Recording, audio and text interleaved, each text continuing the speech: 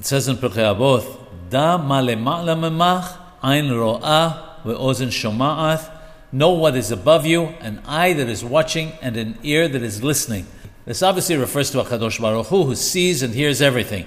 However, there's another important lesson to be learned from this. The word ma alludes to something that is small. A person should look at his eyes and ears, which are small parts of his body, and are situated on top. Conversely, larger parts of his body, such as arms and legs, are situated further down. In addition, the eyes and ears, which are very small, are extremely important because their actions are very powerful. A person should learn a musar heskel from this.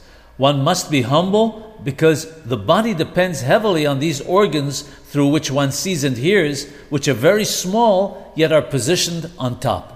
Know what is above you, an eye that is watching and an ear that is listening.